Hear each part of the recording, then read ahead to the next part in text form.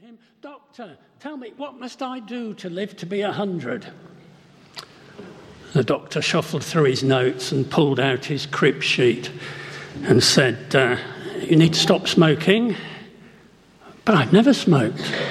"And you need to cut down on the red wine." "I never touch a drop." "And definitely avoid fatty food, especially the saturated fats." "I'm always very careful about what I eat, and regular exercise will help too. I run every morning, I play golf twice a week.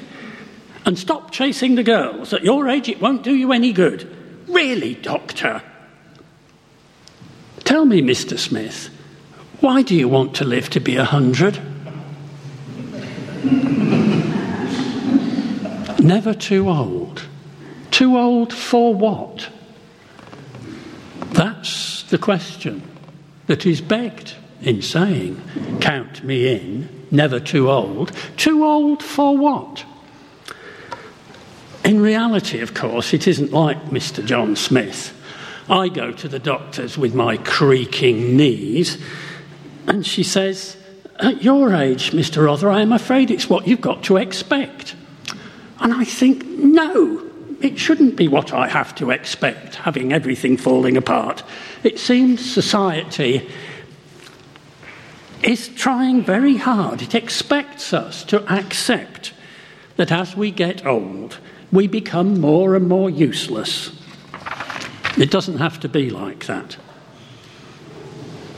I'm told that Facebook these days is the old person's medium, as is using the singular of media. But I look at that fairly regularly. Tell me, did Ricky Cuss really get a tattoo yesterday?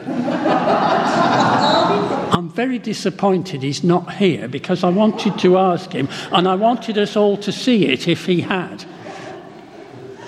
Never too old. Brigitte Nielsen gave birth last month to a baby girl. Brigitte is 54. Mother Teresa worked on in Calcutta into her 80s. The disciple John, if indeed it was he who wrote Revelation, must have written it in his 80s or 90s. Just think about the value to God's kingdom that piece of writing in his old age has been over nearly 2 millennia. So when we say, "Count me in, I'm not too old," we then move on and say, I'm not too old for what? What can I bring? I've heard round the table, I'm sure you all have earlier on, of some older people bringing remarkable things. But we're going to have a look at a few. And when I say we, I really mean that. It's not going to be me, it's going to be you and me a little bit over there. On your table, there should be 2 slips of paper. I've looked at 7 people, or couples, who did remarkable things for God in their old age. There's Caleb, Abraham and Sarah, Anna the prophet, Moses and Aaron, Zechariah and Elizabeth, Noah, Eli. You'll have got 2 of those on your table. A brief reading. I hope there's enough Bibles. If not, there's loads more at the back. Have a quick read, and then some thoughts.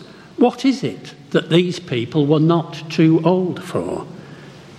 Was it something that their age actually was a positive benefit?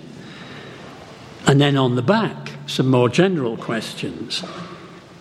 Are there ways in which old age might exclude us from what God intends for us? Are there ways in which society makes it harder for us? And what can we do about it?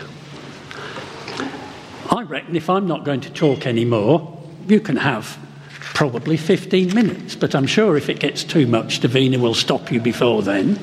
So let's start now. I'll make it nearly 1:15. You can have till past. Go, go, go. Blessed by God. Sarah getting the son she wanted. Elizabeth getting the son. Never to be old, to be a blessing to others. Your offspring will be as the stars in the heavens, and I will make them a blessing to all peoples. How will that be? Never too old. In all sorts of ways.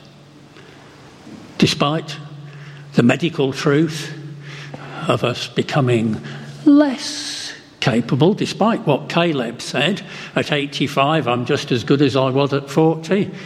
I wish I was just as good at 68 as I was at 40. But it's a state of mind, I guess. It is a state of mind. My mother at 96 is as young as she was 40, 50 years ago. Still learning a Shakespeare sonnet every day, still doing the crossword every week, still going to an Italian lesson once a week at 96. Goodness me. It's a state of mind. Be open to God. Be faithful to God. Listen to what he says. Bring the wisdom of your years, of your experience. And God blesses us and uses us as a blessing for others. Amen to that. Thank you.